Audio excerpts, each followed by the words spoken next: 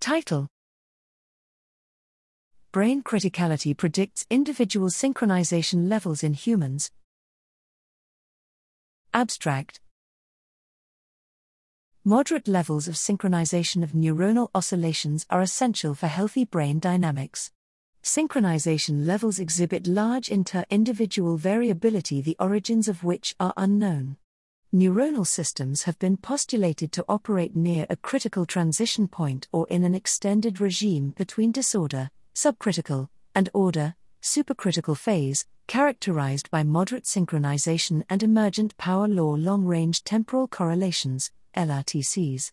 We investigated whether inter-individual variability in synchronization levels is explained by the individual position along the critical regime by analyzing magnetoencephalography, MEG, and intracerebral stereoelectroencephalography, SEEG, human resting state data. Here we show that variability in synchronization levels exhibits a positive linear and quadratic relationships with LRTCs in healthy participants and brain areas. In the epileptogenic zone, this correlation was negative.